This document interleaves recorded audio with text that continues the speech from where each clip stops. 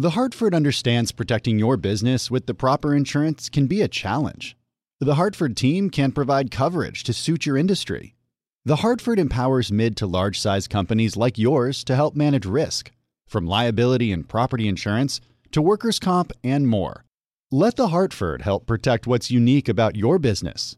Learn how at thehartford.com. Johann Schmiegel, you've got the world's highest IQ. Yes, 247. Wow. Did you know that thanks to Salesforce with Einstein AI, everyone's smarter? Now everyone's an Einstein, just like you. But I'm the smartest. Not anymore. With connected data and trusted AI, everyone can give customers experiences they've only dreamed of. Oh, look, here's a few Einsteins now. Hey, hi. Hola, amigo. Everyone's an Einstein? It's okay, Johann. Let it happen. The #1 AI CRM. Now everyone's an Einstein with Salesforce. Welcome to the Bloomberg Law Podcast. I'm June Grosso. Every day we bring you insight and analysis into the most important legal news of the day. You can find more episodes of the Bloomberg Law Podcast on Apple Podcasts, SoundCloud, and on Bloomberg.com/podcasts.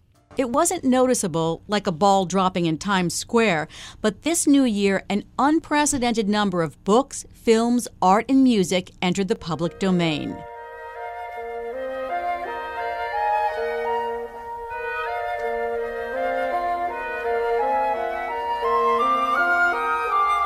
From the cerebral Igor Stravinsky's Octet for Wind Instruments to the danceable Charleston.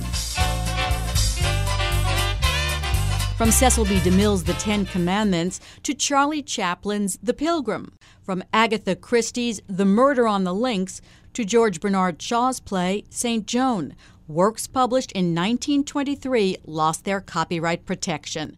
That means you're now free to republish, remake, or revise them without asking permission or paying. Joining me to discuss what's sometimes called Public Domain Day is intellectual property attorney Terrence Ross, a partner at Catton Muchin Rosenman. So, Terry, what are some of your favorites that rang in the new year by entering the public domain? This year, we had come into the public domain the cartoon character Felix the Cat. Bambi, the cartoon character Bambi, who was originally in an illustrated book, is now in the public domain.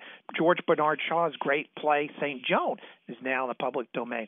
Two really fabulous Agatha Christie novels, both featuring her detective Hercule Poirot, The Murder of Roger Ackroyd, one of the most acclaimed of her novels, and my personal favorite, Murder on the Links, are now both in the public domain. And every single year we will see new ones come into the public domain on January 1st. So works published or performed for the first time in 1924 will come into the public domain next January 1st, January 1st, 2020.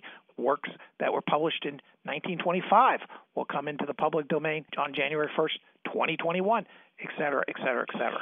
Explain why a year's worth of works from 1923 lost their copyrights this year. Well, June, about 20 years ago, in 1998, Congress passed what came to be known as the Sonny Bono Copyright Term Extension Act of 1998. Copyrights in older works were essentially extended for 20 years.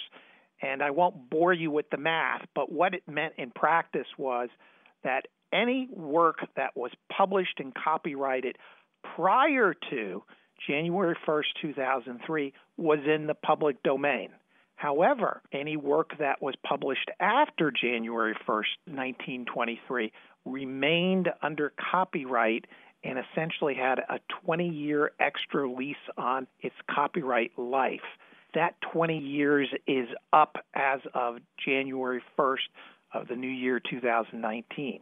And so we see a large number of works published during the year 1923 coming into the public domain for the first time that arguably should have come out in the public domain 20 years ago, now finally getting into the public domain and becoming free and available for use. Since it's called the Sonny Bono Law, I assume it has something to do with California and Hollywood. Explain what happened there. Why did they decide to go against the idea of, what copyright is for in the public domain and extend them? The genesis of this Copyright Term Extension Act was a problem that the Walt Disney Company had. Mickey Mouse as a cartoon character first appeared in the year 1928 in a short film called Steamboat Willie. And the copyright on that character of Mickey Mouse was coming due. So Walt Disney, not waiting to the last minute, decided to start a campaign in Congress to gain a 20-year extension, not just for the Mickey Mouse copyright, but for all early 20th century copyrights. Now, at that time in 1998, you may recall Sonny Bono had been elected to Congress as a Republican congressman from the Palm Springs area of California. And by chance, he was the chairman of the Intellectual Property Subcommittee in the House of Representatives when this bill was first introduced. And during the course of the proceedings by which it was enacted into law, Sonny Bono was killed in a skiing accident. And the name of the act was quickly changed from the rather mundane-sounding Copyright Term Extension Act to the Sonny Bono Memorial Copyright Term Extension Act. He was a big proponent of it. But the genesis of the whole issue is really this need to protect Mickey Mouse. But the benefit of that copyright term extension was extended to all works published after 1923, essentially buying them an extra 20 years of copyright protection. Now, let's talk about what this means. Can you remake, let's take the Ten Commandments. Can you remake your own version of the film? Absolutely. One of the movies that is now in the public domain is Cecil B. DeMille's epic silent film, The Ten Commandments. This movie received an extra 20 years of protection. Now that protection has expired, and it's out there in the public domain. Anyone is free to use it, to use the characters in it, to use the situations, the plot. As you know, there is no dialogue because it was a silent movie. We'll only see silent movies coming out for the first 3 or 4 years, and then we will start seeing the early talkie movies like The Jazz Singer with Al Jolson coming into the public domain in 2026 or 27. So, Terry, suppose you take one of these and you add something new to it. Will that new part have a copyright? It can have a copyright. That would be referred to as a derivative work. But the copyright would only extend to whatever new material was added onto the original. If you added a brand new character to the Ten Commandments who was not in the original and is not a historical figure, that character could obtain copyright protection. Some people have expressed fears that losing copyright protections will lead to inferior editions with typos, for example, or derivative works that damage the integrity of the original or even use them in commercials for beers or cars.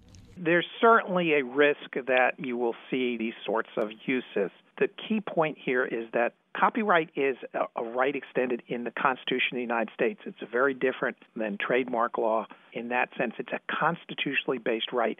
And the Constitution says that Congress may extend copyrights to works for a limited duration. So copyrights cannot, under the Constitution, be perpetual or even approach such a long period of time that pragmatically they are perpetual. And so there has to be an ending to copyright protection. There's the famous story about during the 1909 revisions to the Copyright Act, Mark Twain testified on behalf of lengthening the copyright term. And he was asked by one of the senators, well, how long do you think a copyright should last? And he famously said, I think it should last through the lives of my children, but not into the lives of my grandchildren. And that has often guided policymakers that there should be this limited term based in some form upon the life of the author. The problem we have in modern society is that authors are often corporate in nature, and people see a lot less reason to be giving away these extensions to corporations such as the Walt Disney Company as opposed to a Mark Twain. But that's why we see this risk that there is going to be unapproved copies going forward, and that's going to be allowed by the law, unauthorized, unapproved copies. The benefit to society is that those works will be a lot cheaper. If you look at the works of Shakespeare or Charles Dickens, both of which are in the public domain for a long time now, they are relatively inexpensive to buy at a Barnes & Noble or online at Amazon. If you look at copyrighted works, you're always paying a premium. And as these works come out into the public domain, the cost for them to be owned by the public will come down dramatically. And the judgment has been made by Congress that that trade-off lower cost for acquisition of the works by the public versus perhaps some inaccuracies, perhaps some vulgar derivative works, that is a trade-off that the Congress is willing to accept. And I guess when you look back, you mentioned Charles Dickens and Shakespeare. There have been derivative works, and they haven't done damage to the originals.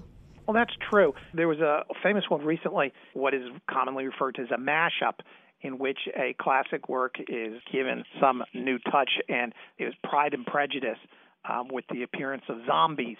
And Pride and Prejudice has been in the public domain for quite some time. And there was some criticism of that at the time, that it took a classic piece of English literature and reduced it in a vulgar way. However, there was also a lot of very positive criticism that came out about that, the creativity of introducing zombies into a Victorian novel. There are films that are more recent, that are talking films, which are in the public domain, like It's a Wonderful Life. How did that end up in the public domain? So It's a Wonderful Life story is very complicated from a copyright point of view. It was, at the time, it was released under the 1909 Copyright Act, which provided for an initial copyright term of 28 years plus a renewal of 28 years. Whoever had the rights at the time of renewal failed to properly renew the copyright, and therefore it was asserted that it had come out into the public domain. As a result of legislation subsequent to that point in time, there was the opportunity for such works to repair their renewal problems, and the owner of the copyright in It's a Wonderful Life purportedly undertook to do that and began to assert copyright ownership again. So that's why for a period of time it seemed like everybody at Christmas time was running It's a Wonderful Life on television, every channel without any consistency. You once again now only see it being run on one authorized channel. And apparently it was not a big hit when it first came out, but when it went into the public domain, it became a big hit. So who knows what we'll see going forward. That's Terrence Ross, a partner at Catton Muchin Rosenman. Thanks for listening to the Bloomberg Law Podcast. You can subscribe and listen to the show on Apple Podcasts, SoundCloud, and on Bloomberg.com/podcast. I'm June Grosso. This is Bloomberg.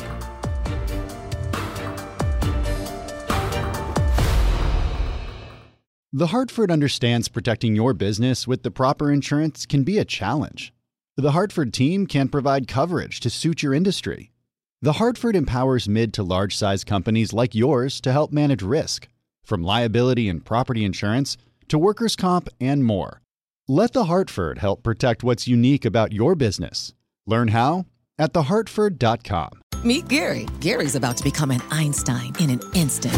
Whoa, Einstein hair. I like it. That's right, Gary, because you're using Salesforce powered by Einstein AI to connect data, predict business trends, generate personalized content, and wow customers. I do feel a lot smarter. Because you're not just Gary anymore. You're Gary, empowered by Einstein AI. Did you hear that, team? I'm an Einstein. Oh, can I get a selfie? The #1 AI CRM. Now everyone's an Einstein with Salesforce.